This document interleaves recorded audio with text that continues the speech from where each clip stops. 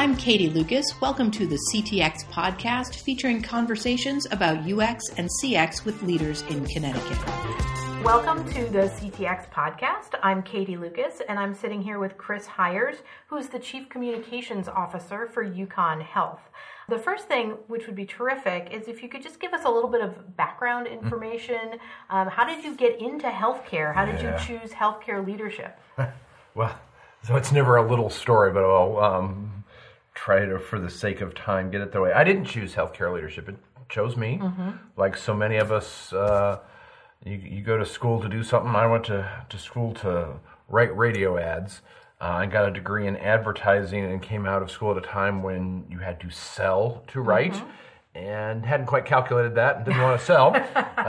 So I actually wandered off into not-for-profit health agency fundraising for a while, just through some connections, which gave me a depth in healthcare that eventually led to a client hospital that I just took tens of thousands of dollars of donations off of, calling and saying, hey, why don't you come be our marketing director? Wow. And didn't really understand the industry, the dynamic. I mean, you think about it, 20 years ago, people had only been advertising health services for 10 to 20 years. And so the understanding wasn't there. And I just found it fascinating. I mean, as a communicator, you have to take and translate the most crucial and complex content generally applicable to people often with a fifth grade education level, right? And so it's that communication equation that makes this really, really, really interesting. That's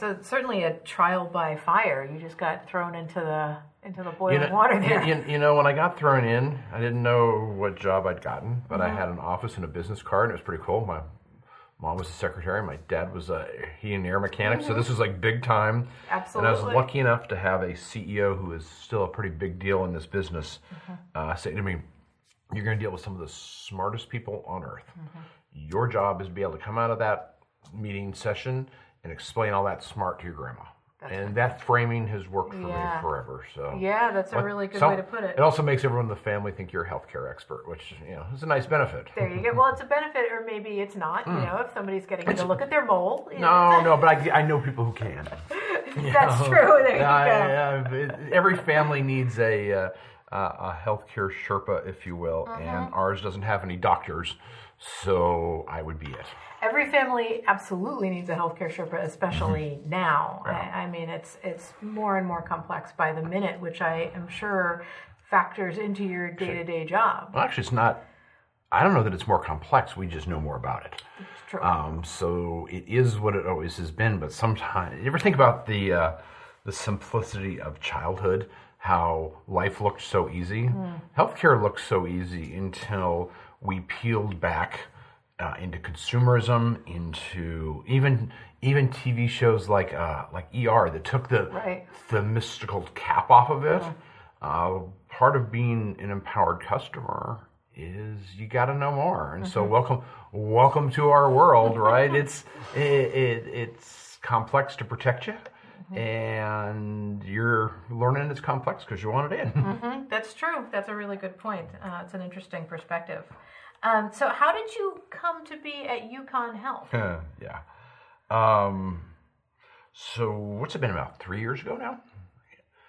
We had taken a short-term job and really had that unique opportunity mid-career to say, what do I want to be when I grow up, and where do I want to be? And we looked around the country. Understand, I'm a native of California. My wife's a native of the Midwest. We were sitting in Ohio and looked around the country, and when this opportunity presented itself, it was so unique in so many ways. University of Connecticut being what it is. Connecticut doesn't give itself enough credit for how the rest of the world sees it. We still laugh at how many people, you're going to UConn. It's an all basketball-driven reputation. We understand it. But you know what? There is a difference in mystique to it. I wanted to go back to academic medicine because I don't think there's anything better than academic medicine. To be walking the halls where tomorrow's doctors are learning, where tomorrow's cures are being worked on, and where we're applying it is outside of maybe children's or veterans medicine, right, the absolute best place in this business. So the chance to come to a prestigious place like UConn. I'd been to New England once ever, and that was to interview. Literally, the first day I was ever in New England was to interview. The second day was to start the job, and so my wife and I said, you know what? We can go anywhere. We have opportunities all over the country. Let's go someplace that'll make a great personal base station for the next 15 years, create professional opportunity to just work like heck, and see the part of the country we hadn't seen. Right. Which this time of the year, it's the perfect time of year to be here. Yeah. So was the first day of the job, what season was it?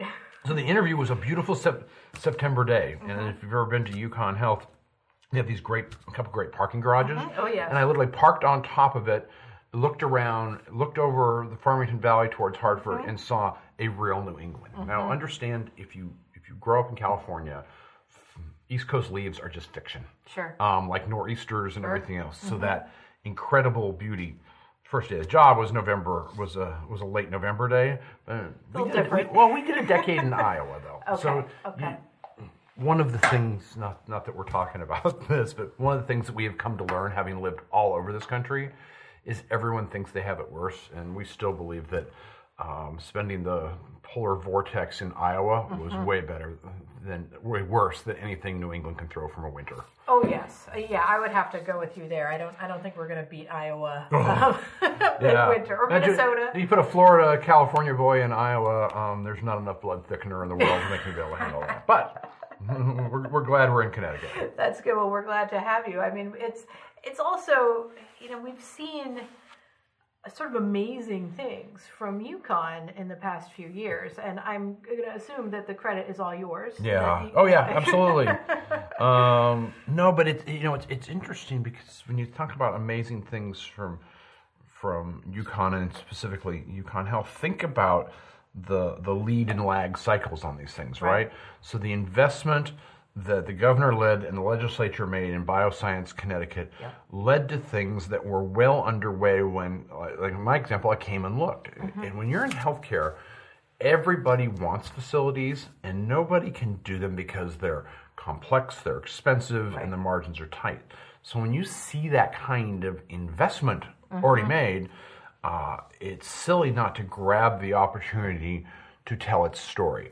And what you're seeing by the amazing things is how it allowed us to attract even more world-class faculty. And we had some great ones. We got more great ones that then collaborated with things like Jackson Labs, which was all part of that. And even something as simple as some of the front page stories we've been part of lately about first to use a microphone. No, we're doing that today. First to use a microscope in the U.S. or the first GSD treatment in the world. Those are, in our case, those are the fruits of collaborations that the investment in that campus, our partners around the communities made. And so it's just, people will say, wow, Connecticut's in rough shape. Why do you go to Connecticut? Anybody can join the winner at the top. It's placing the bet on the thing that's ready to go that I think we found particularly attractive to this. In the case of UConn Health, all the pieces have been there for so long. It's the community now beginning to understand the state, the region, the nation, everything we have to offer. And as the storyteller, that's a pretty good place to be. Yeah, absolutely. And, from my perspective, UConn Health has become a substantial economic driver, in the Farmington Valley and beyond. It's really building Connecticut, and by extension Hartford, and by extension eventually New Haven and Bridgeport and other parts of Connecticut into this biotech leader community. That's, I don't know that we're all the way at the apex yet, but we're certainly on the road. Well, if you do it right, you never get to the apex because there's always a higher bar. But I can tell you, based on stories and experiences I hear with some of our faculty, that our ability, UConn Health's ability to bring cutting edge care is in part because they can partner up on their innovative and academic interests and work with companies like in the incubator lab or be cross-appointed to JAX in ways that takes the greatest potential among us and fuels all their needs in a way that some other place can't. And then you add that to the complete livability of our part of Connecticut, and it's a pretty tough combination for people not to want to come. Yeah, absolutely. And one thing that New England does do really well is this idea of community. And I don't know that you get that from major urban centers or metropolises. You come to Connecticut, it is that small town community feel along with this sort of world-class talent pool. That's what we like to tell them before they move here. I will tell you from having traveled the country professionally that everybody kind of says that. Sure. But if you look at the Northeast equation, right, you can live and work at Yukon Health and in the Farmington Valley and never see a freeway. Okay, now everybody that wants off a freeway, because they're probably listening to this in their car now, right? Raise your hand. So there is that high quality balance that you say, no, I don't have to go there. Yeah, absolutely. And we're bouncing around a little bit here, but I want to go back to this idea of academic healthcare. Yeah. You yourself are a teacher. I am. Yukon Health is a teaching hospital. I'd love to hear, what makes that important to you? Why is that such a critical part of your career and your livelihood here? Thanks for asking that, because it's something I do because I want to do it, not because I have to do it. If we think, so as any kind of professional, and maybe this is part of what you get working alongside the medical profession for so long, where things are constantly changing. If we think as professionals that we know everything, we're already out of date. And so what I have found in teaching, and it's changed over time. I mean, as you watch your kids get older, and now that some of ours are in or through college, how they view teaching at a college level and what a good education is. I think for me, some of the biggest impacts on my educational career were people who had 2 feet firmly placed in the practice world, who were back teaching. I think about people who could bring you real life experience. I valued that. You learn so much by teaching, and I think anybody across the university, just basically in any kind of teaching role, will tell you that while you are there to help them understand something, their questions help you understand something. They remind you of things you've forgotten. They challenge why, and nothing stays static forever, except maybe the Reese's peanut butter cup recipe. Hopefully that one stays static. But even Coke, I was going to use Coke, but even they tried to change it. Exactly. And it's that thought of that give and take. How if you're grateful for where your career is taking you, the chance to help people up. I mean, how great is it to spark thought, spark ideas, mark something that may well outlive us. So the idea of teaching is part of, it's just the energy and the excitement of academics is unparalleled. That's really good insight there. I had one of my kids in Montessori for a while, and they talk about a similar sort of thing. They group the kids together from 3 to 6, and the 6-year-olds teach the 3-year-olds. Yeah. And the idea, from Montessori should scare us all, but you see the benefit, right? Exactly. But the idea is that once the child has mastered the task, they're ready to teach it to another child and learn another dimension of the same task. So now you take that to a hyper accelerated level. Look how they teach dental and medical students now. So Yukon Health was one of the first places in the country to adopt this M-Delta curriculum. Very technical name, and I won't pretend to know it all. But if you go over to Yukon Health and see teaching, you do not see big lecture halls full of someone down front and a bunch of students in seats. What you see is this in-the-round version where teams of 8 to 10 students are solving cases, not doing book learning, and it's the medical and dental students together for the first 2 years because so much is there. And for those of us that learned in what would be considered traditional ways, to watch how technology has come into it, how learning from each other, and how learning experientially. Right. Who would have saw that unless you were in there working with it, right? Yeah, that's amazing. I had no idea that was going on. That whole collaborative learning environment. That's profound. Everybody. So part of our massive investment in facilities included a lot of academic spaces, and featuring this academic rotunda, which is this huge in the round room. Then I bet you they have 25 tables. And what's so interesting is the teacher teaches from the middle with people all around them. Wow. It looks like an air traffic control. And often first timers to the room, you're taught not to talk with your back to people. You can't do that. Right. Taking everything we do and understanding how it can be applied more modern to the way people learn now is just innovation at a level that Connecticut wouldn't think about, right? Because all you want to see is the outcome later on of a good doctor and a good medical student. But who knows what this is doing for their collaboration, for their learning, for the generation that'll end up taking care of us. Right, absolutely. It certainly is something that I could imagine being talked about in the industry. It's wild. I mean, you just walk in there and you go, they're doing what? How? And then, so much of the teaching like I do is online where you don't talk to anybody. You're like, but everyone learns different ways. Sure.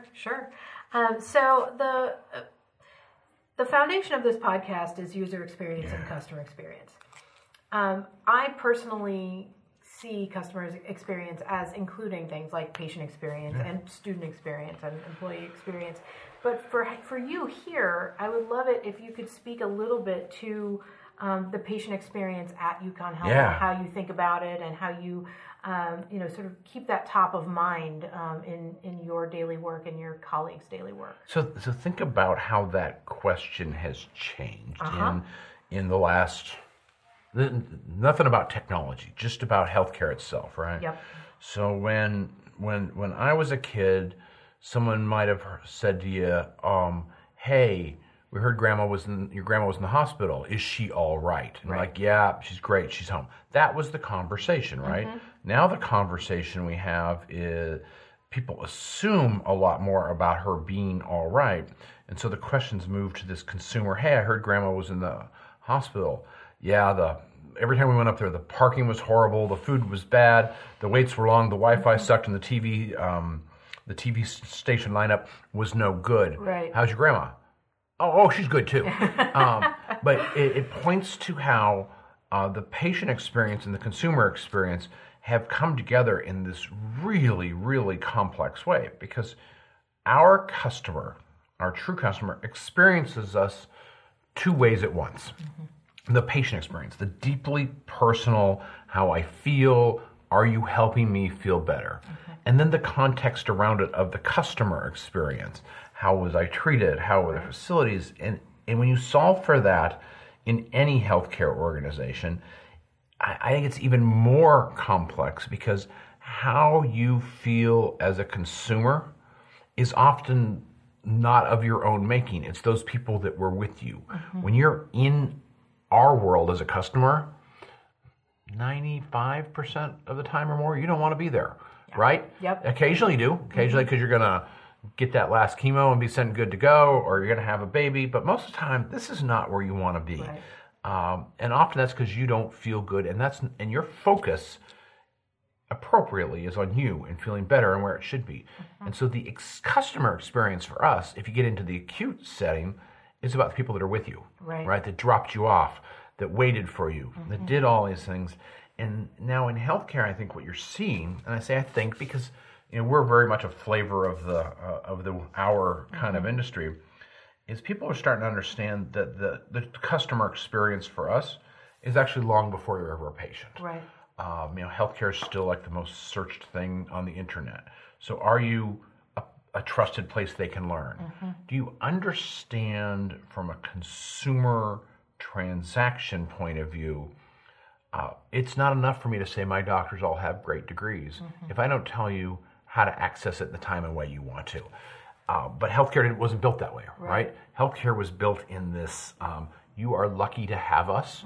We are brilliant, and we are. I mean, we work with the smartest workforce in the history of man, but it wasn't built for the supply and demand wasn't built in this consumer dynamic. And so as the consumer has raised and been more empowered, how we do that is really complex. Right. So you have to think about it. The answer, part of the answer to the question about what you're doing about it, is you try to find ways to, for a lack of, I guess, better word, consumerize what is a non-consumer offering.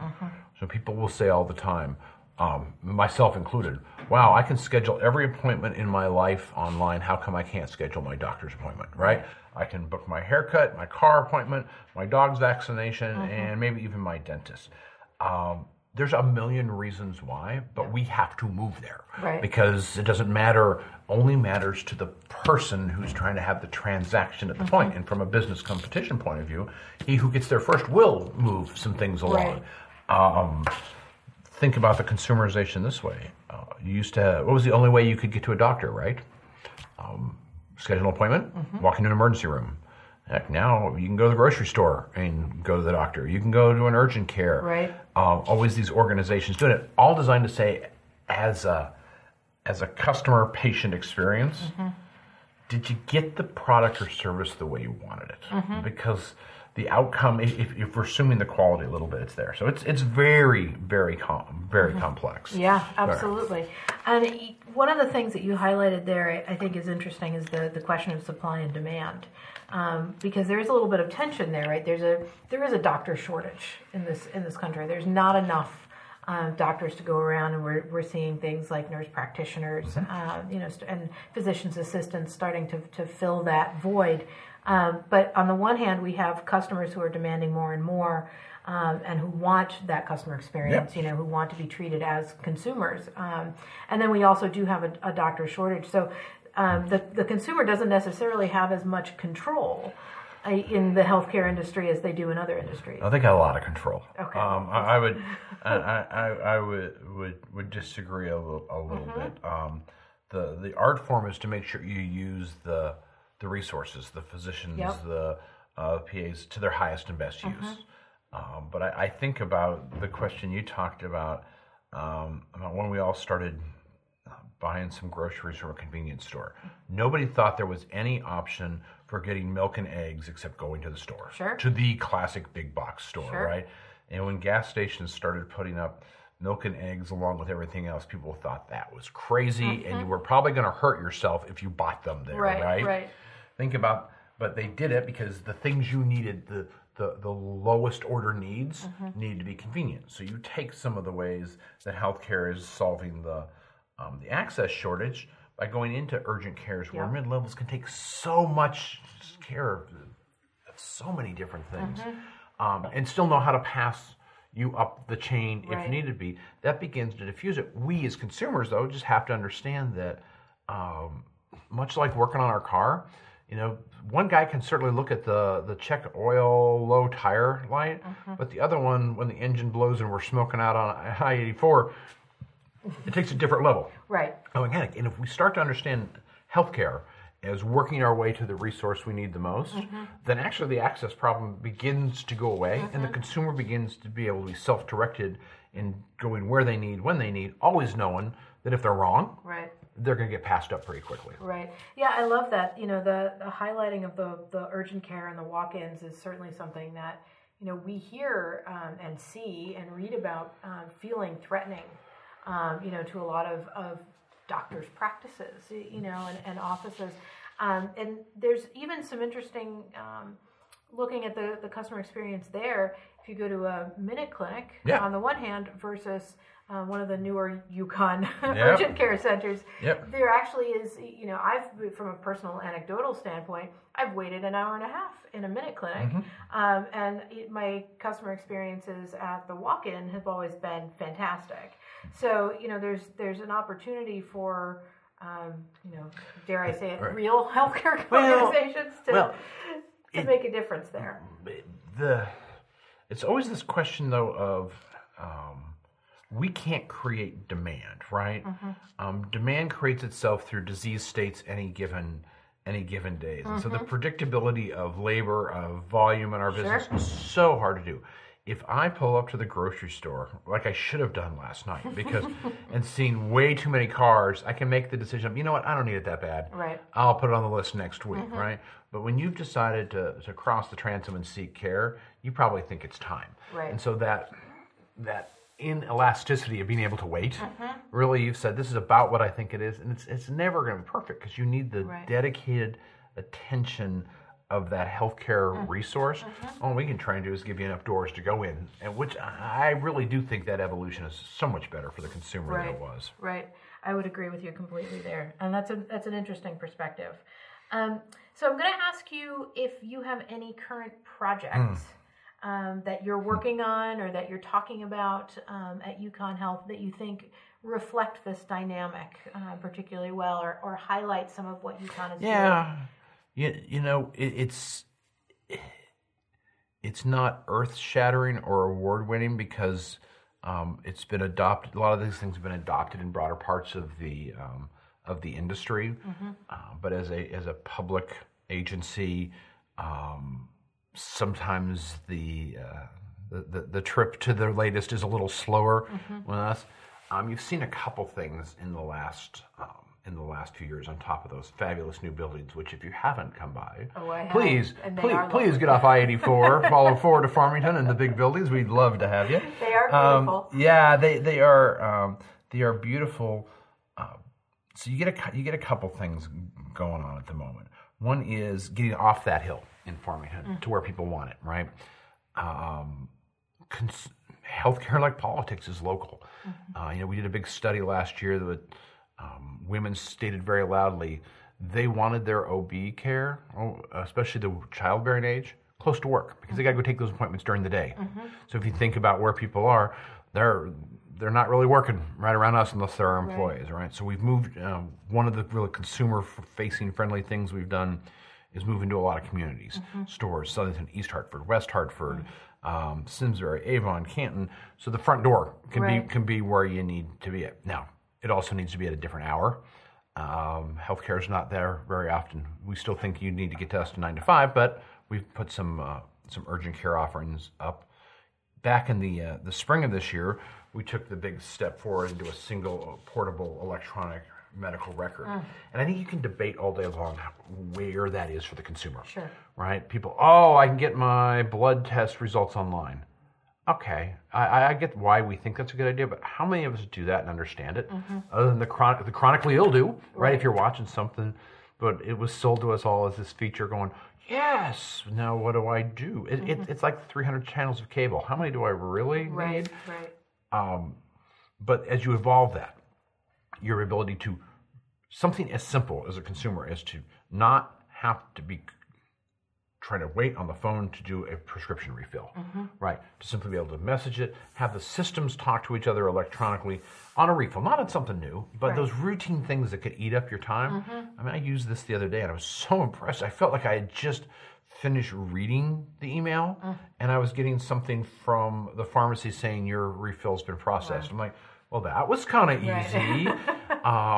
Moving into the full utilization of those tools, because we all have them, and how that allows your portability, because whether I like it or not, people in this market do not seek all their care at a single system, right?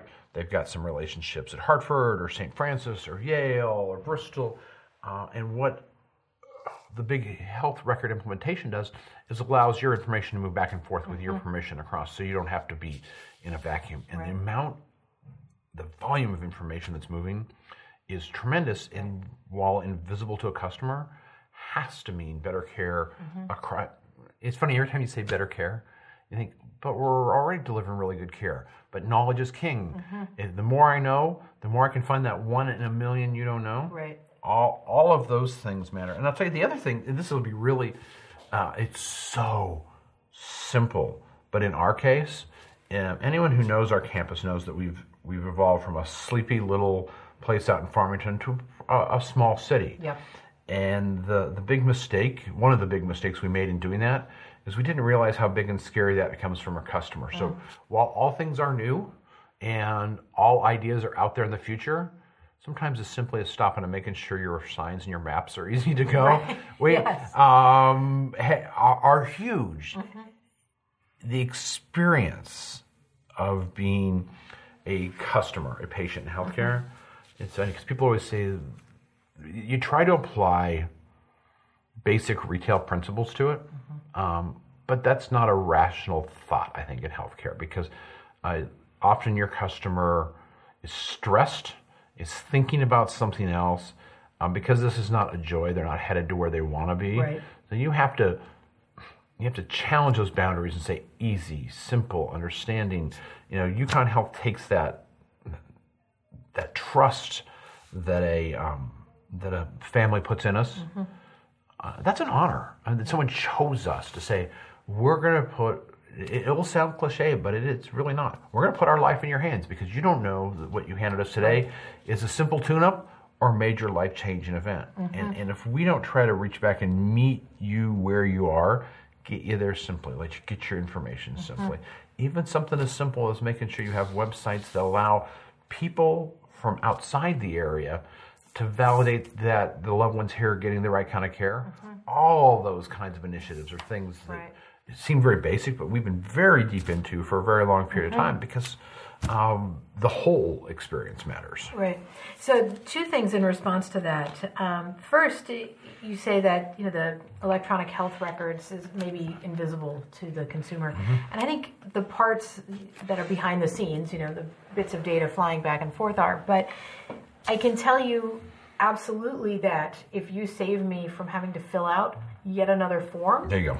when I get to yet another doctor's office, Oh my goodness. that is not invisible. So if you had any experience with us, because we were on 3 different systems, including paper, the redundancy you had to do. So thank you. That's a very valid point. Right. Now I've told you once. It's funny.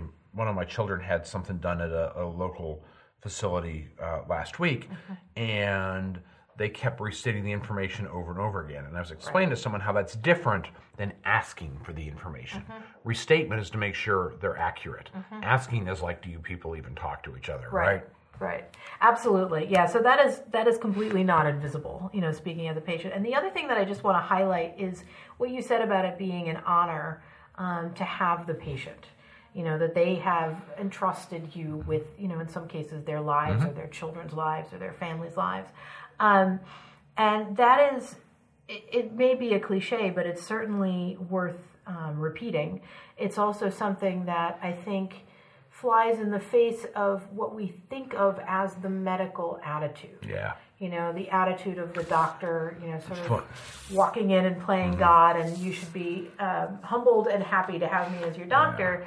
Turning that on its ear, I think, is incredibly valuable. So one of the things I love about the University of Connecticut medical staff and nurses is, usually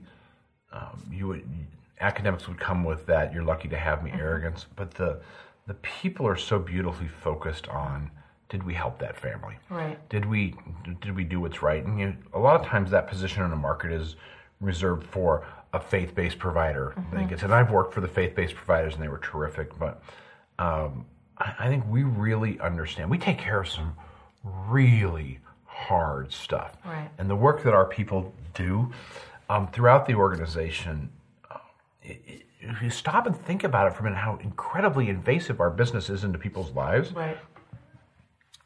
Just putting yourself on the other side of that equation makes it pretty easy to know how to do it and do it right. Nobody gets it right all the time. Right.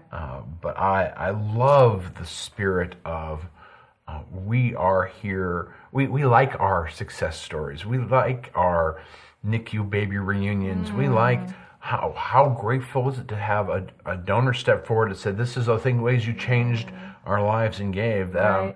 That's the validation of healthcare. And that's what makes healthcare the most, I'll disagree with anybody else you get, probably the best business to be in, because nobody else impacts quite that way. Right. And then for those of us that don't deliver healthcare, that weren't smart enough to go to medical school and didn't work hard enough to be in these kinds of roles where we can connect a community that needs it with a valuable state asset and point of pride like UConn makes it some of the best communication jobs in the world. Right, absolutely.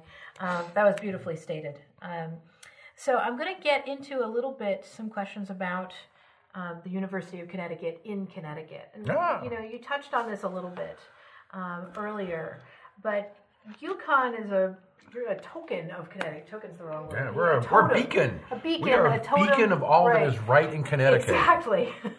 Exactly. So I would love to hear if you could talk a little bit more about what's coming up on the horizon for UConn Health and Jackson, and the ways that you guys are working with the state to expand all of those efforts. Yeah. So coming up, so first of all, thank you. That was really kind because UConn as a university and as a health provider, in my opinion, does not get enough love from its community.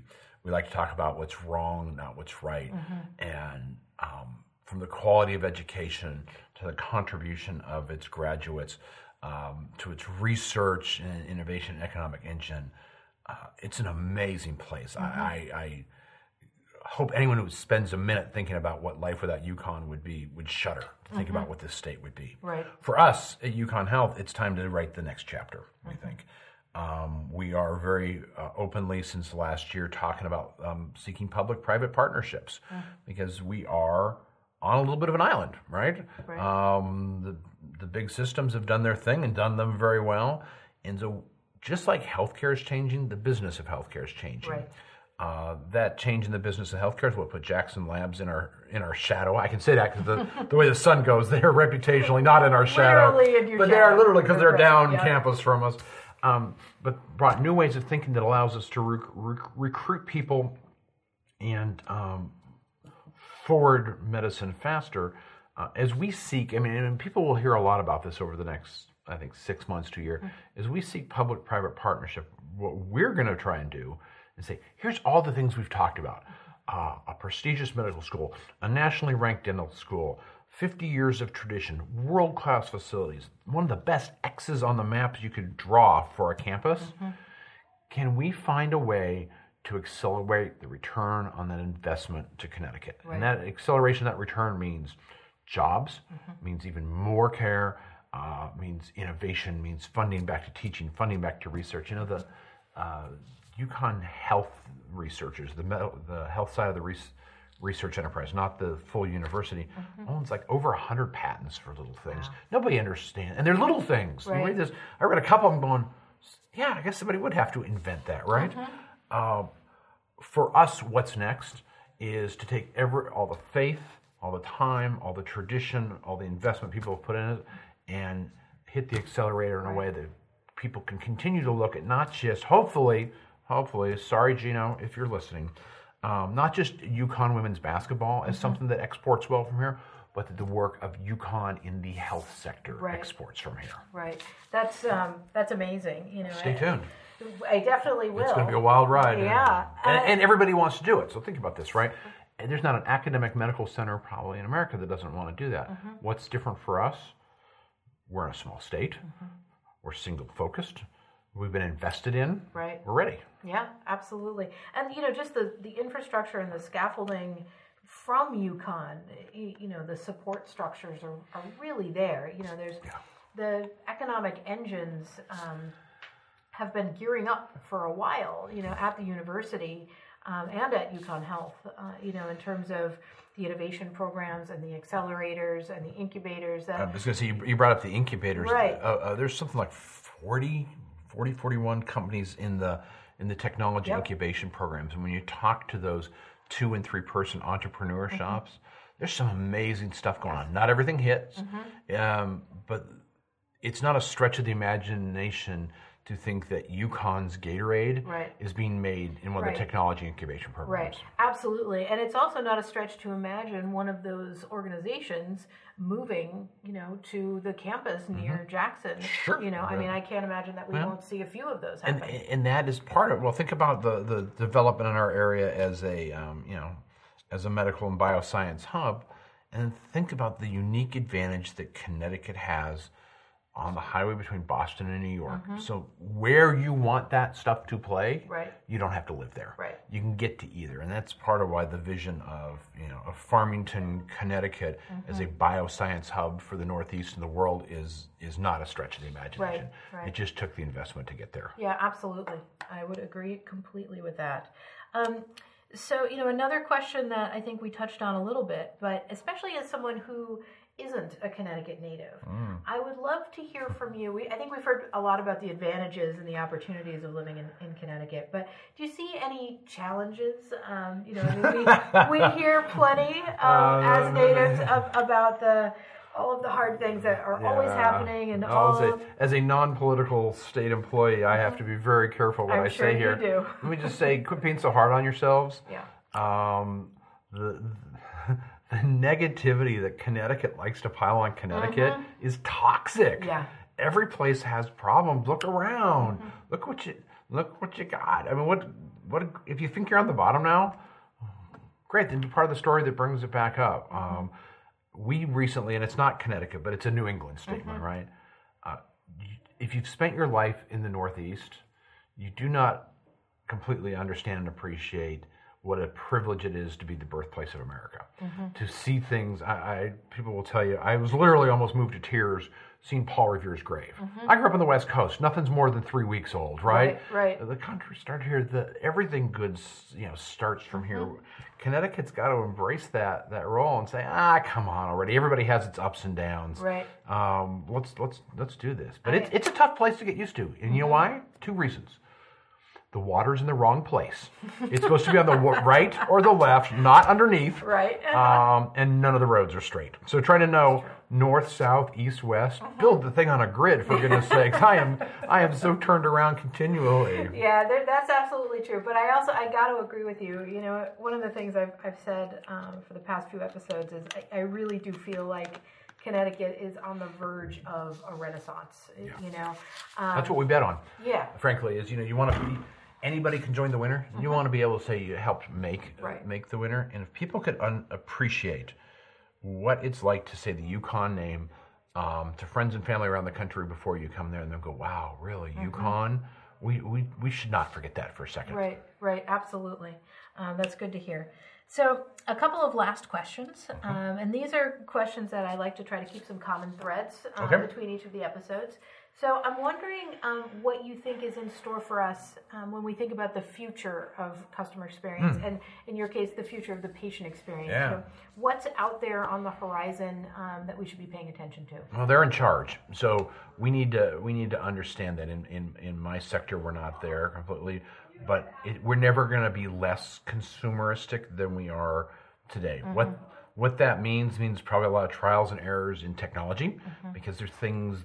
When we try to read the consumer's mind, we will fail sometimes.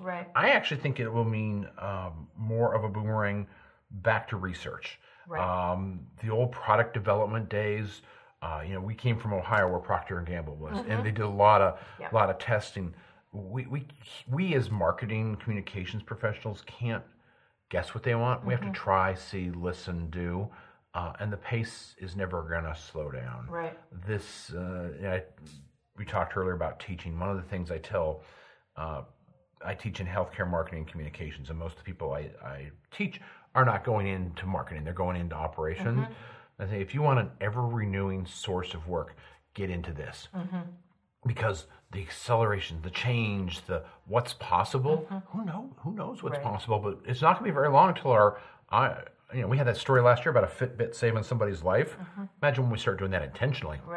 And putting them on our dogs. Yeah, exactly. So you went to the most perfect place, which is to research. And, doing what I do, I see a lot of organizations that are trying to be customer-centric or trying to think about the customer experience without actually talking to the customer. And, you at an academic healthcare facility, you guys are in there with the customers all the time, but not everybody has that advantage. No, that's not true. Everybody's in with their customers. It's a question of what you're in there for. Are you in there to deliver the service, or are you in there to take your your academic mission of teaching research and patient care seriously. I think there is for just about all marketers and communicators, there's that adoption curve of awareness, interest, and trial. And then what happens beyond trial is the do loop back to you. And if we're not constantly thinking about,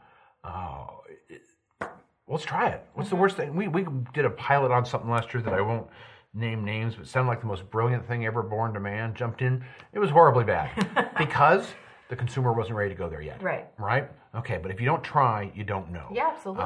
And that willingness to innovate in healthcare, because the margins are tight and the scrutiny is high, and the rules sometimes encumber you. That dedication to try and push it out there, and sometimes just little ideas from them. Right, absolutely. Yeah, that's exactly what we try to encourage our clients to do as much as possible. Yeah. Prototype, test it, try it. Yeah. Do a paper prototype. Just ask 10 people. Exactly, ask 10 people. How about we just, we're lucky we have a couple hundred people who give their time freely called volunteers. How about we just ask people who are committed and of the right age, what do you think? And they look at it and go, that doesn't make any sense. I can't read it. Okay, I'm good enough. Yeah. And that's part of why I always liked teaching, is because eventually a student will ask a question and you think, yeah, I've quit asking that question too. In my practice, I need to do better. Right. That's a really good point too, is that the students, are going to start bringing some stuff up that eventually you take for granted. And as soon as you start taking things for granted, you start losing sight of some of the important stuff. I remember once saying, why do you do that? And I'm thinking, in the back of my mind, well, I'm about to give you the theoretical answer because I actually don't do that, and I probably should have. Yep. Okay, and so this is the last question. Yeah, I'm just wondering. I made it. I made it to the end. You made it to the end. Yes, exactly. This is the home Is it like Final Jeopardy? I should make it like Final Jeopardy. Because he's going, and then my bucket list is, I still haven't made it on Jeopardy. So if this could be like my Final Jeopardy, maybe as close as I get. I'll have to get like a little sound effect. Yeah, I'd like northeastern populations, please, is my category.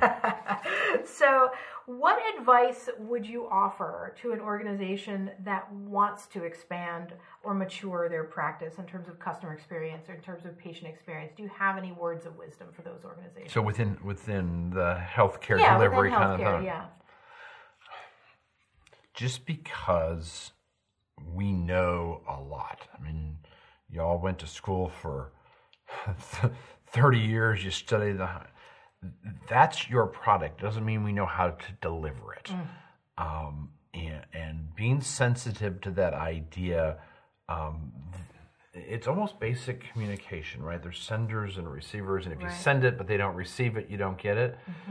People can't seek the really good things we do unless we make it, here's a bad word, seekable, right? Whether they can get to it in the hours they want, in the way they want, if they can accelerate the content, if they can feel safe and secure that way. And so listen to them. Answer the question not based on what you knew the question to be, but it's okay to ask follow-ups. I'm lucky. I've found some really great providers here who ask questions so they get to what you're really trying to answer. People don't like to talk about their health. When they come in through ambulance, they often can't talk about themselves. So listen. Don't go with what you know. Think about what it is they need. That's a great way to end. What a wonderful line there on that note. And I'm also just going to reiterate this idea of it being an honor to treat the patient. An honor to have those families there. In what other business? Yeah. Do you hand over life? There's one other business you hand over life and death. If you buy gas station sushi, you've made a life and death. Truck stop. Okay, that's truck true. stop. That's truck true. stop. Hot dogs. If you're out there on the road today, life death decision. But by and large, we're the only place they trust our lives. Right. That's fantastic. Thank you so much, Chris. Thank you. This was wonderful. There will be show notes and episode links up at ctxpodcast.com. And that's it for today. Thank you so much.